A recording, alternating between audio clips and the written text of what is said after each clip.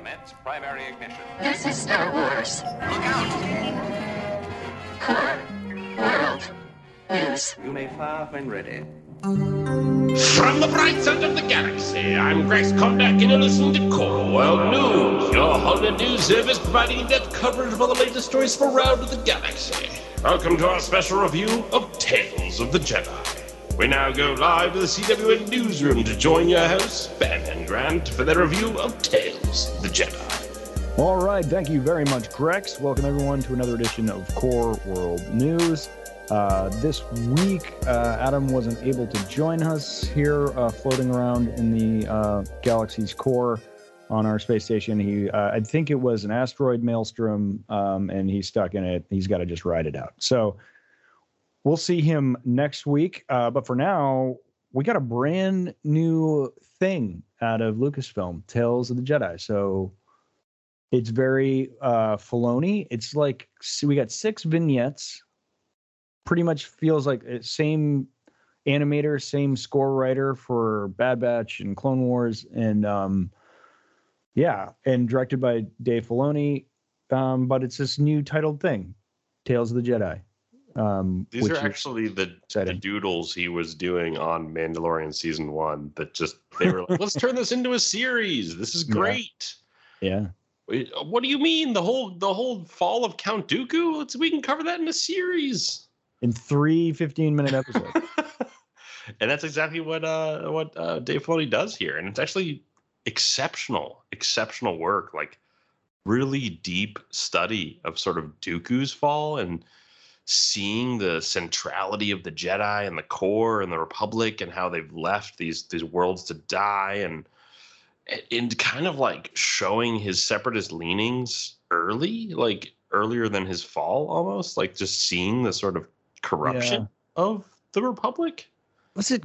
Yeah, I mean, it's the dedication to rules sort of corrupting the Jedi, and like you kind of really get a fun insight into Dooku in those 3 episodes that I really liked. So yeah, the Dooku stuff was my favorite by far, because I mean, seeing Jedi Dooku is really cool. They've already, I think Hasbro's making a Jedi Dooku lightsaber, because it's different than his Sith lightsaber, and it's a cool design. That's right. It is. It's cool.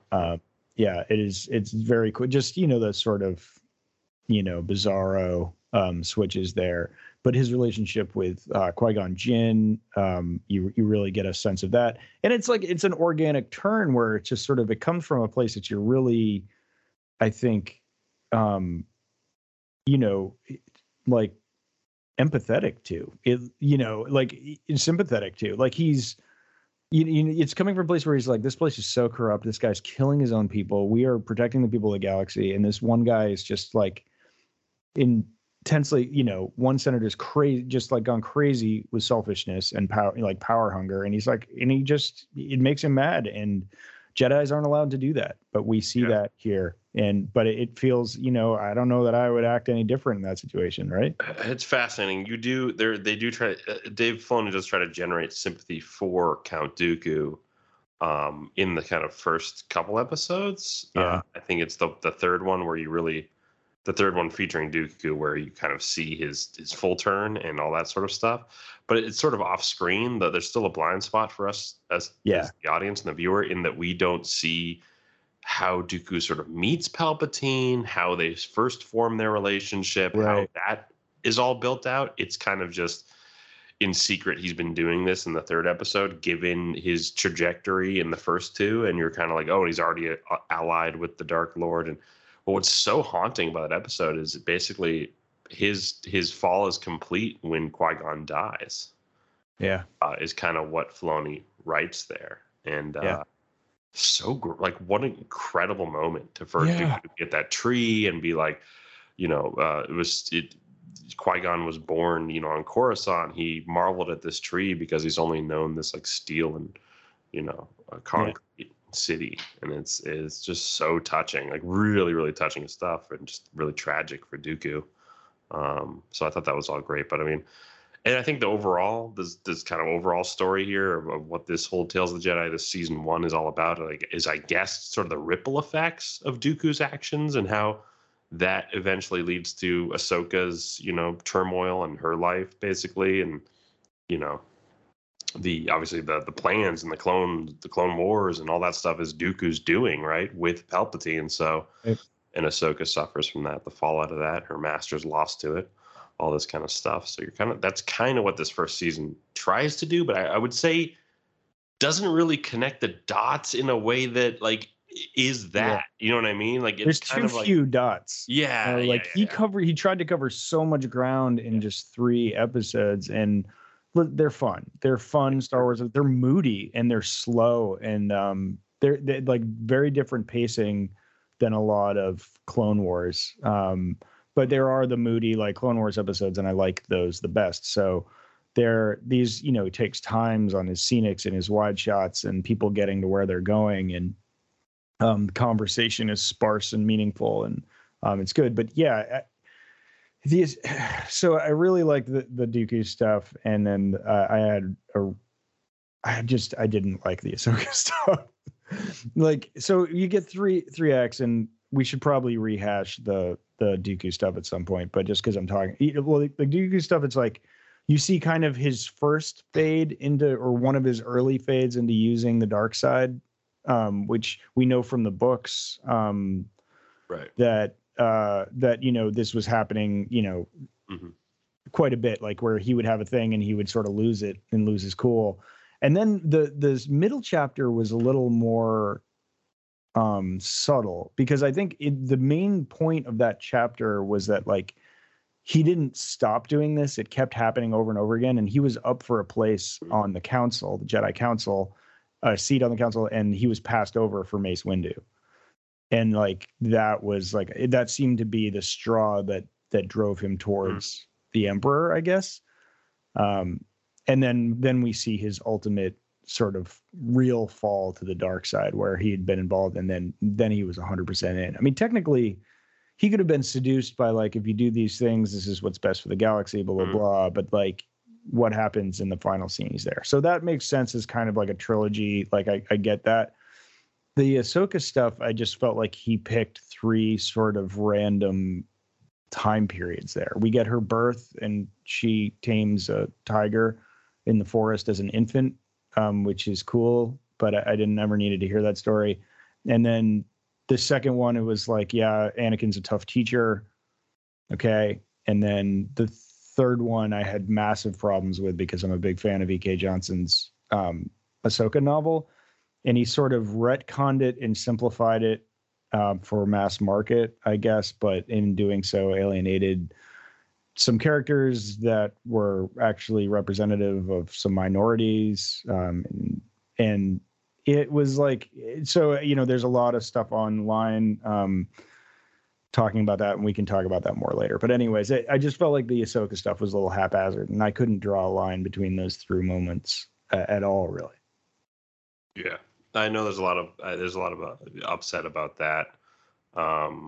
Yeah, but just speaking of those first 2 episodes, because I think it's really that third one that is most problematic for fans. But the first 2 I thought were fun and just perfectly illustrate that Ahsoka Tano might be the most sort of I would say like adept Jedi that's ever been trained. Like, she's one of the best ever, like she has the highest senses, like Tera Sinube's drills, Anakin's drills, like nothing can stop her. She's just, I think, trained with so much dedication and for so long.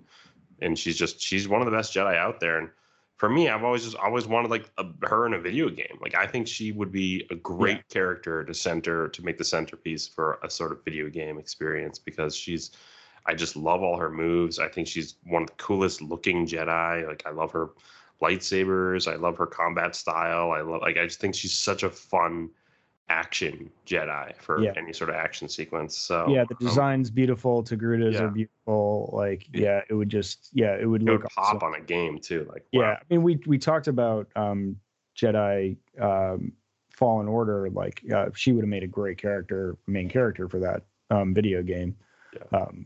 as she's interesting. navigating the world. But now it would be almost like a detective thing, you know. If we get her when she has her lightsabers back, the white lightsabers, then it would be pretty cool. But yeah, I mean, yeah, you're right. That the middle one is great. I mean, yeah, it's sort of like, all right, Ahsoka's awesome in the first episode. Ahsoka's awesome in the second one because she's so earnest and such a good student and like and works harder than everyone. And I mean, the idea of being Anakin Skywalker's like Padawan is a cool idea, right? It's like, man, she learned from the chosen one, like taught her, which is, you know, one Padawan, unless they bring Skykiller back in there. I think that's what's so iconic. That's like almost what's so iconic about her character is that she was trained by Anakin Skywalker. Yeah. So yeah, there's so much story that you can then churn out of that for any sort of, I guess, interstitial, you know, almost near original trilogy sort of era storytelling. There's so much you could do there. Listen, I love Ahsoka. Or just the entire original trilogy. Like, what is she doing during the original trilogy? Like, yeah. Well, it's convoluted because like she time jumped for a while, and I don't really understand. It was like in actually within the 4 years of Rebels, she was sort of like sucked out of time. Yeah, but that sort of doesn't that all take place sort of, but just before A New Hope? Yeah, just before it, and then so there's a time. It's like she has a very short period that's covered. And then she's not going to search for Ezra until after the Galactic Civil War, like. Yeah. Okay, so what's she doing during the original trilogy? Right. To me, there's so much story to mine there, and Vader to be interested with her as well as Luke. You know, like there's something else there. You know, I don't know. There's something. Yeah, there's something there. She was doing something, right? And we don't really know because she kind of. I guess she was with the rebels right when the rebellion started, right? Or did she know she had gone away? Yeah. What's she doing? She's like that rogue Jedi with infinite abilities and infinite compassion. I mean, I think that's what saves her as an infant, right? Is her compassion, which was it was like her mother. But she's now being built into just kind of the traveling swordsman sort of character. My read on the character is at this point. Yeah. The sort of like best trained Jedi turned Ronin who's like just traveling from town to town and, you know, trying to do good, but at the same time just protect the weak, you know, doing what she's always done in the Clone Wars, which is just throw her heart into the mix of everything she does and sort of protect people. Yeah, she definitely has her own ethos, and by the time we see her in The Mandalorian, it seems like it's really taken shape. And then, you know, by the time she's going on her quest, as we see in the epilogue of Rebels, you know, she's in like she looks like Gandalf. That's right. And that could be a time jump to this Mando era too. I think people forget that the end of Rebels could be in the Mandoverse time, you know, like 7 years post Return of the Jedi, you know? Yeah. It's interesting to contemplate when that could take place. But again, I'm pretty forgiving when it comes to canon. So I'm sure, you know, and who knows, maybe Dave Filoni is going to mitigate, you know, sort of not going with some of the established canon and but sort of make amends later in the show that he's directing right this instant. You know what I mean? Like that he's probably in post for right now. Like there could be scenes in there that hopefully make up for that and add to representation and, you know, show off. I don't think he's a bad person. I don't think Ahsoka's a bad character. I do think like Dave really leans on his own characters, probably because he has to. He knows he's got full latitude with them. And if he wanted to use any other character or create a new one or something, it's either a lot of work or there's a lot of red tape around what you can do with that character. Mm-hmm.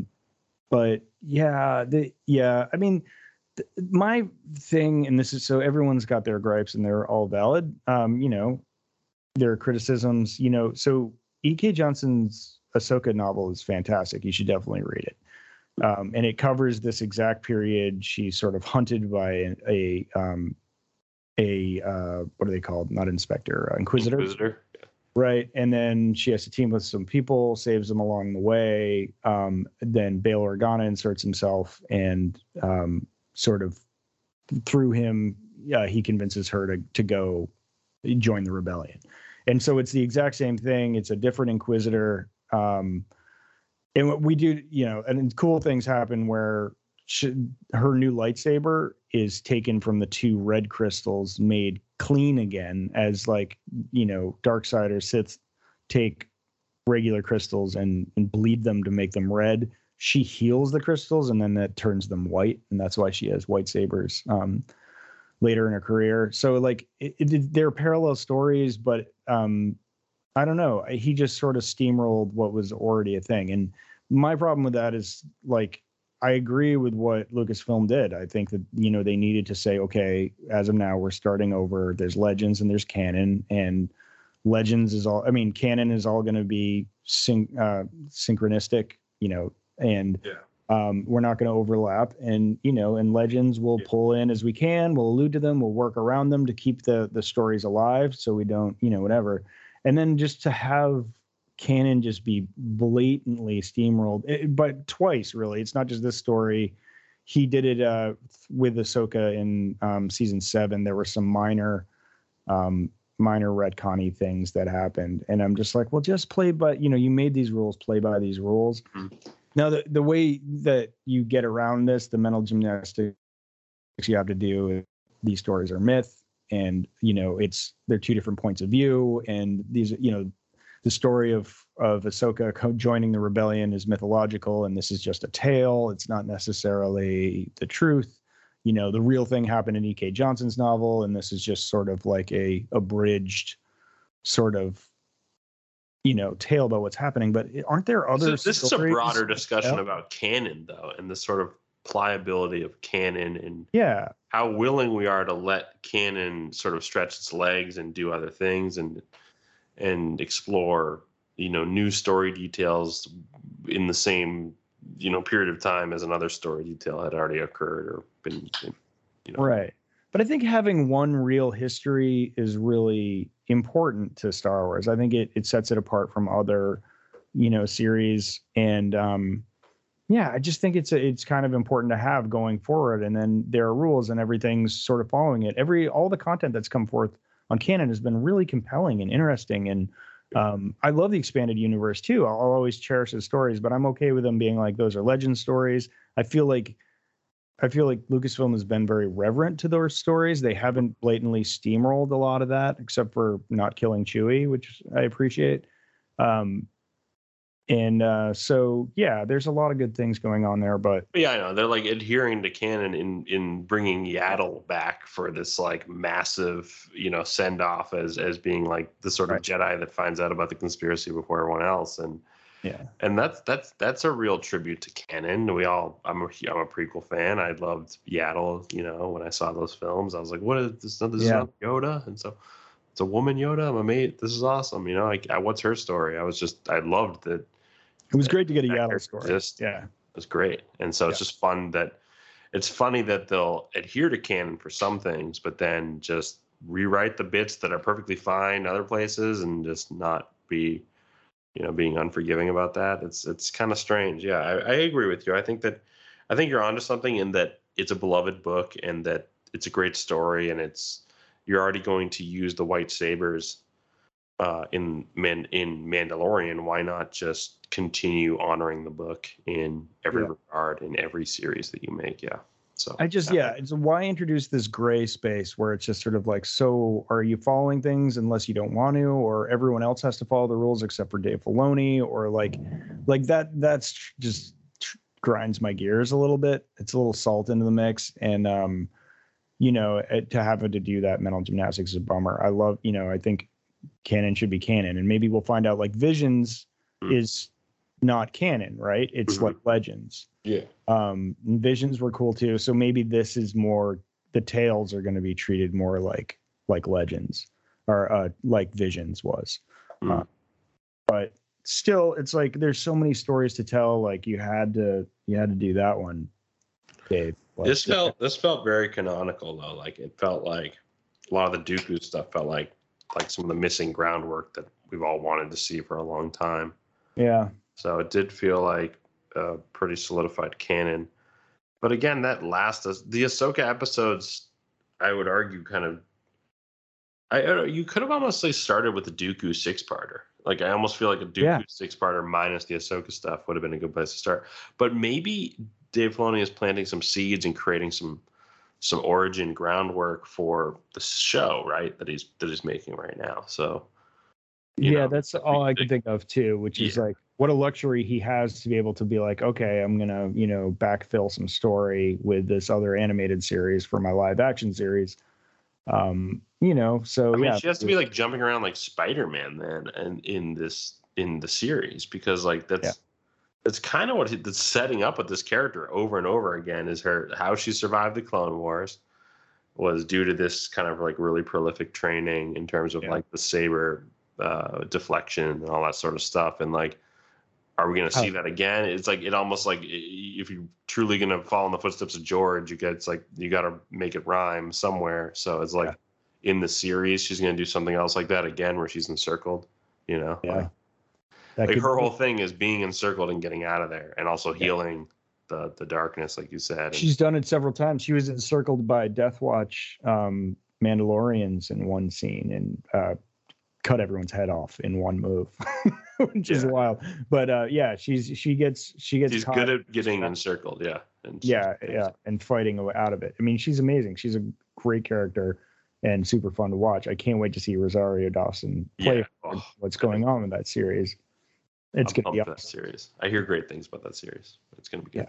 I really hope so. I mean, after Andor, they've really got to keep it's got to be good, because it's the story and the plot and the script is so tight on Andor. Totally. We talked about this. We talked about this being like, what is the strategy going forward, given how the quality of Andor is just so high that whatever show comes in, like we were like before our recording today, we were like, well, Mando season 3 definitely has to dig into the Children of the Watch and Mandalore and all that lore and the culture, because Andor's raised the bar. It's basically not afraid to dig in on politics, culture, philosophy, all this stuff. And at this point, it can't just be drifters helping the village. It's got to be a lot more. That's the way I think it should be. Just get great storytellers, give them a good production manager to keep them on the rails Star Wars wise, and just let them make a good story and do their thing. And just make good content and adapt it. It's fun to see what he did, because Tony Gilroy's like, this is the only story I'm going to tell, and Kathleen was like, that's the one. Great, we'll do that. And it doesn't matter, like, you're confident in it because it's good and you're an excellent script writer, so go. And I think that's what they're trying to do, but they're trying to get new blood in there as well, like simultaneously getting people like younger in the industry to come in, but then also give them that sort of lead. Yeah. I am excited for the precedent that this sets up, this Tales of the Jedi series, because we could do Tales of the Jedi for, every trilogy and every, era, basically. And I would love to just dive into some ideas for what future Tales of the Jedi episodes we could see. Let's go. I have one name. Can I throw it out? Sure. Yeah. Who? Snoke. Yeah. Oh, the Snoke trilogy would be great. I would love Kylo's fall all in a 3-parter Tales of the Jedi. Yeah, I would too. That. And again, this is me, like, because that we saw that in a 5-part comic, and I don't want to steamroll that because but I wouldn't mind. But again, if this is a place where canon is flexible and we can kind of really stylize pieces or whatever, I obviously, hopefully, we continue to have representation, and instead of nullifying those story decisions. But if we could just express more of that story, that could be, I'd like to see Kylo Ren's first day with the First Order. Yeah, it's like what his first thing is, like introduction. Like, how do you?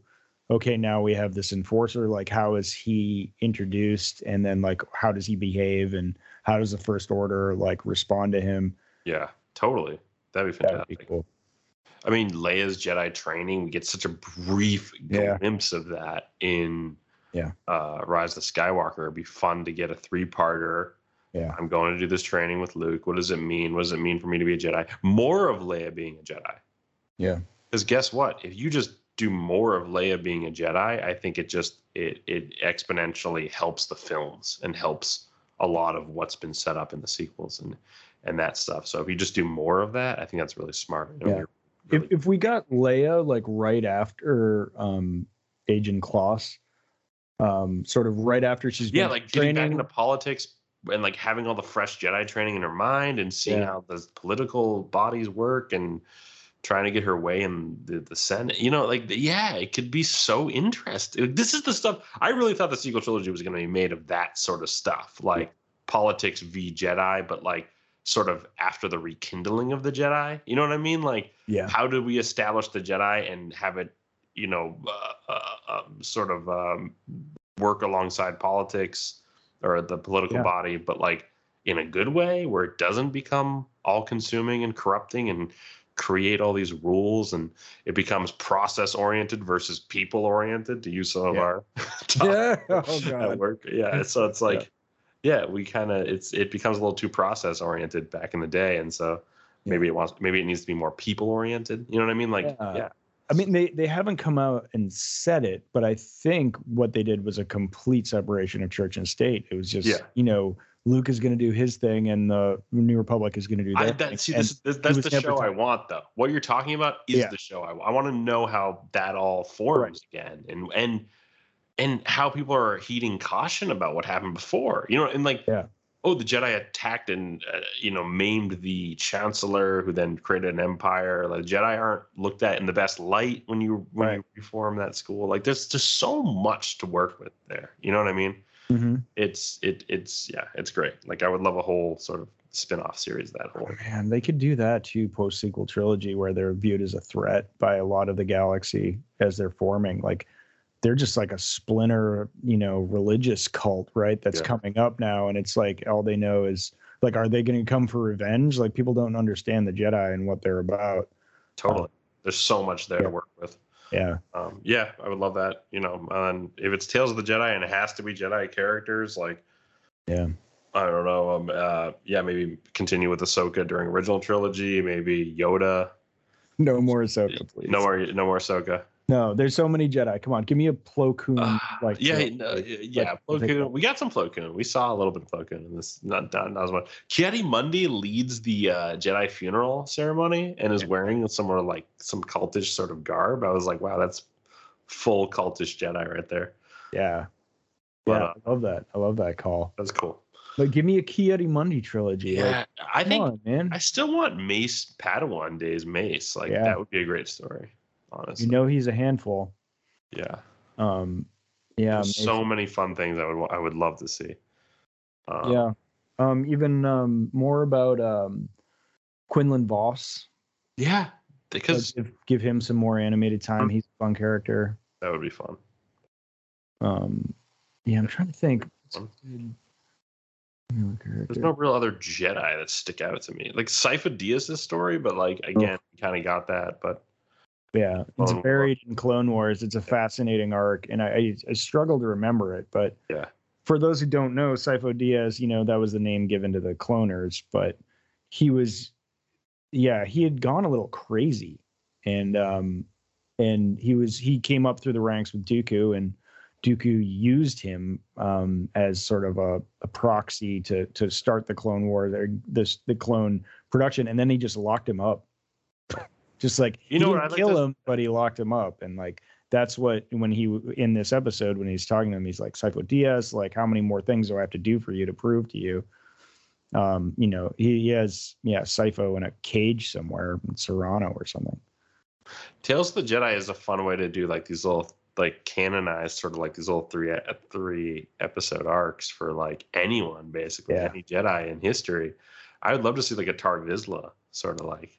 Yeah, Mandalore, Jedi, Darksaber, 3-episode short animations like that just explain that guy. That's a big story, though. I need a 6-episode. You need like a movie. You need like a trilogy. Or a live action. Wait, we didn't even talk about the Damon Lindelof sort of like takeover of the next film. We haven't yet. Yeah. Breaking news. Breaking news. Turns out Damon Lindelof is going to be writing the next film. I guess next trilogy. And it's going to be single film trilogy. It's going to be post-sequel trilogy. It's post-sequel trilogy. It's one film for now, but it could be more.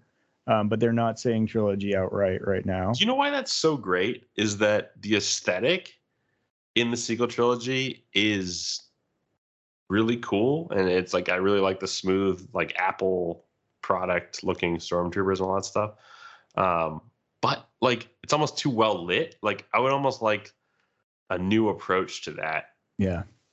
Just in terms of the cinematography and the lighting, like just like a little darker, a little bit more tone, a little bit more. I don't know, like just a new way to highlight some of that stuff, some of that tech. I have a feeling they would still like have the First Order like lurking around as sort of like a, still a rogue military, freelance military group. In that, I mean, I'd love it if they weren't and they just created new big bads and all that, but I just have a feeling like they'll want to have stormtroopers in the galaxy far, far away, and there'd still be some around somewhere. Yeah, I mean, it's not Star Wars without some sort of stormtrooper design. Kind of. I mean, it could be though, right? Or it's a new stormtroopers or new troopers or, somebody in helmets. Do we think the original cast is coming back, or is it all new cast? They said it could possibly include new cast. So this is probably one of those super early announcements but I think they're going to try. What's the idea? I mean, like, what could be the villain here? Like a rogue Snoke, fetus, like that's like going crazy. Like, is it Abeloth? Like, is it the whispers? Like, when the tree in The Last Jedi, I swear you hear like a woman whispering to Rey, and I was like, who is this? What's going on here? Yeah, it'll be Grogu, like fully dark. I mean, this could be like Grogu's adventures with Rey, which could be great. If he's light side, but like I'm like, I think Grogu's going to be dark side. To me, this is a chance to like bring Thrawn in and do Heir to the Empire, and kind of like the Emperor was just the doorstop for the main big bad to come back into the whole thing, and Thrawn comes in, and maybe there's even like maybe we do like an Heir to the Empire sort of thing, honestly. Yeah. Thrawn must be a million. And why not call that Heir to the Empire? Because then you have a guy who was given the keys to the Empire, and then a woman who is the bloodline of the Emperor himself, basically. Yeah. Yeah, actually. It's a cleaner Heir to the Empire than anything else. Yeah. There's a lot of fertile stuff there, and I'd love to move forward in time and have a new feature that, like, I don't know what's going to happen or who the good guys are or the bad, or just have and cover some new ground. It would be super fun. So that's going to be a good flick. I'm thinking Thrawn. That's what I'm thinking. Thrawn's coming back in a big way, and that means A level talent writing Thrawn. That means big Thrawn film. That means the Mandoverse culminating into this like giant event film. Yeah. This film could be what Damon Lindelof has been called in for or something, like that could be what it is. That's fascinating. Saga level stuff, basically. Yeah. Thrawn would be old. He'd be real. I don't think. I don't know if Chiss age differently. Yeah, they live, I think, longer than humans, and or they could easily make that the case. But he'd definitely be in his autumn, 30 years after return. I mean, for like a tactician, that's perfect. Yeah, and he did rank up quickly young, so like they can do the gymnastics there on. And the whole "Where's Thrawn" thing is pretty beat over the head in Mandalorian. Like, he's gonna be a big deal for the galaxy. They could get what is it? Is it? It's not Charles Dance. What's his name? Yeah, you're right. Tywin Lannister. Charles Dance as like so he would be like that age. How is he not Thrawn? That is such good casting. It's unreal. Did you just think of that right now?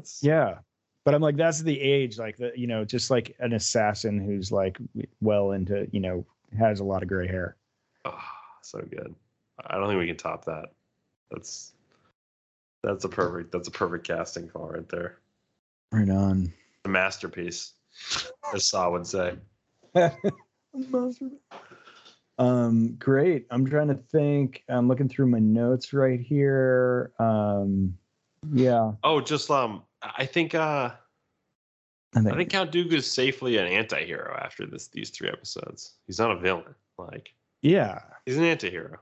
It's what he is kind of after these episodes. Yeah, but when you execute Yaddle, Yeah, when you kill Yaddle, that's a tough look. that's a tough look. Like, I mean, that's the dude. These 6 episodes were dark, real dark. Yeah. You know, even like watching animals die in the first episode. I don't know if I'm just getting like soft on that, but like, I'm like, okay, they're killing animals, but then like, yet she convinces the saber-toothed tiger to, which is, you know, a metaphor in and of itself, to like be friendly to them, like even though like it was being hunted and like, yeah, I don't know. It was dark. And then the last Dooku episode was extremely dark because you're rooting for Yaddle. It's the most Yaddle I think we've ever got. And she was like right there when she was in the room, weren't you? I was just like, run away. Just run away. If she just like runs and tells someone and gets back up rather than confronting 2 Dark Lords. Like, she was thinking about it. She was thinking about it, but instead she's like, I'm a Jedi. I act.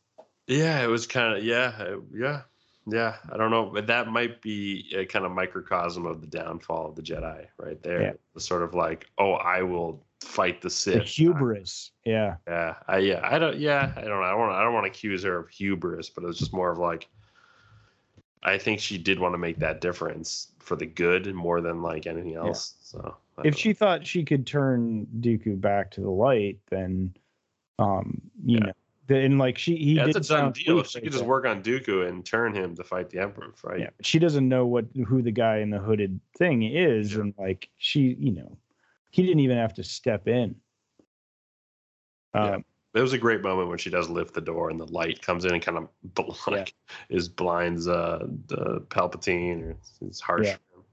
Yeah, that was fun. That was a good little symbolism there. Yeah, they gave her a hero moment, which was good, but it was short-lived. Yeah, and like it's just laying there lifeless on the ground, and then Dooku just final blow right there. That was finisher. Yeah, brutal. Yeah, they're like less you think. And then the episode just like lingers on a wide of like the smoking Yaddle body. I was just like, yeah, this is dark. Like this is a rough episode.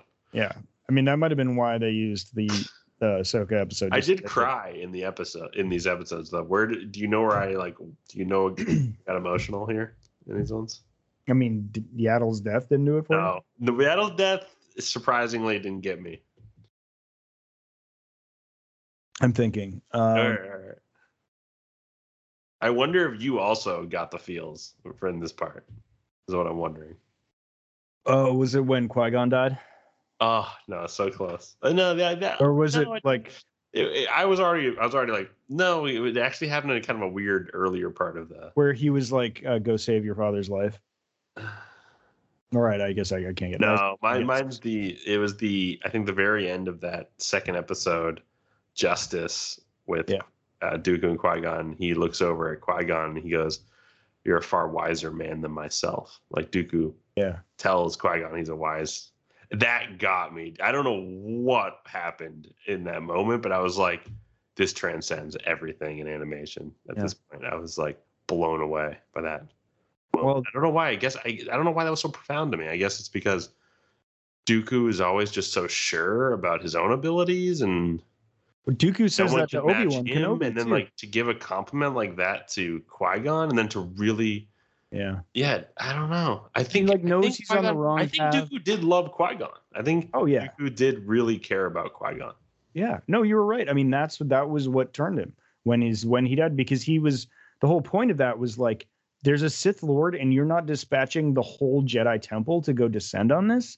Like, you're just sending my former Padawan. Like, that was the sticking point. And I love that detail. That was like, that makes a lot of sense. It's like, why wasn't Mace Windu and Yoda and the best fighters in the Jedi Council and the Jedi there on the scene to investigate that, hunting that guy down? Yeah. I mean, just some stuff from Dooku was just really, really good. Like, just a complex character, and those are my favorite characters, the ones that are just brimming with complexities. So that's and it is an echo to what Qui-Gon says to Obi-Wan Kenobi. He does say, like, in episode 1, must have been, he was like, I predict you'll be a far wiser and Jedi than I'll be. Yeah. It was just nice to hear him give someone a compliment, just given just his character and how we see how he's portrayed. Yeah. In that first episode, Qui-Gon's a Jedi Knight, right? He doesn't have the Padawan braid, but he's kind of behaving like a Padawan, which is sort of wild. I don't know why. I took it that was his those were his Padawan days. But he didn't have a Padawan braid. Maybe just that's also going to Jedi, just Jedi initiate at this point, or just again, Dave Filoni making me do mental gymnastics. Yeah, I didn't really pick up on it. It was Liam Neeson, discernibly, so I was like, okay, this is. Yeah, he's like shaggy hair, shaggy like dirty like. He never has changed his look really, like ever. Yeah. He's always worn the same Jedi robes. Yeah. Yeah, it's a little like baggy and like dirty, and he's just like whatever. Yeah, it's cool. I could watch stories about Qui-Gon Jinn forever. Ooh, yeah. Oh yeah, so good. The voice acting was spot on, and then don't sleep on the Kevin Kiner music. Yeah. Woo. Yeah. Just the Dooku music for Dooku's fall and Dooku arrives, and just check out some of those tracks. They're really, really good.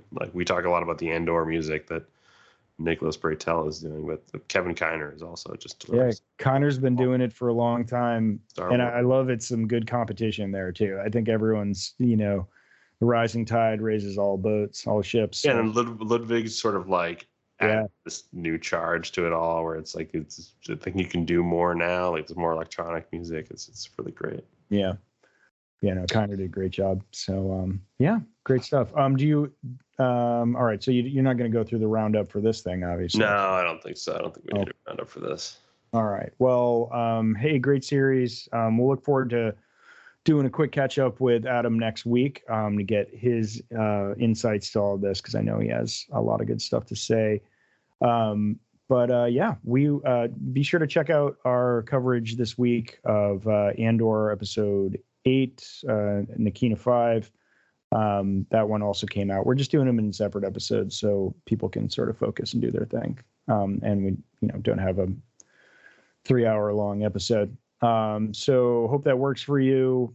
Please, give us a 5-star like. If you could do that, that would be super helpful to us on whatever pod listening service you're using. That would be awesome. And we'll talk to you next week. We'll have episode 9. Maybe we got a prison break coming up. I don't know. Should be great. Fun times. Fun times. Can't wait. So we'll talk to you then. Have a great week, and may the Force be with you. This is Grex Kondak signing off. For the latest breaking news, follow @CoreWorldNews on Twitter and Instagram. Thank you, and good night. Remember, the Force will be with you, always.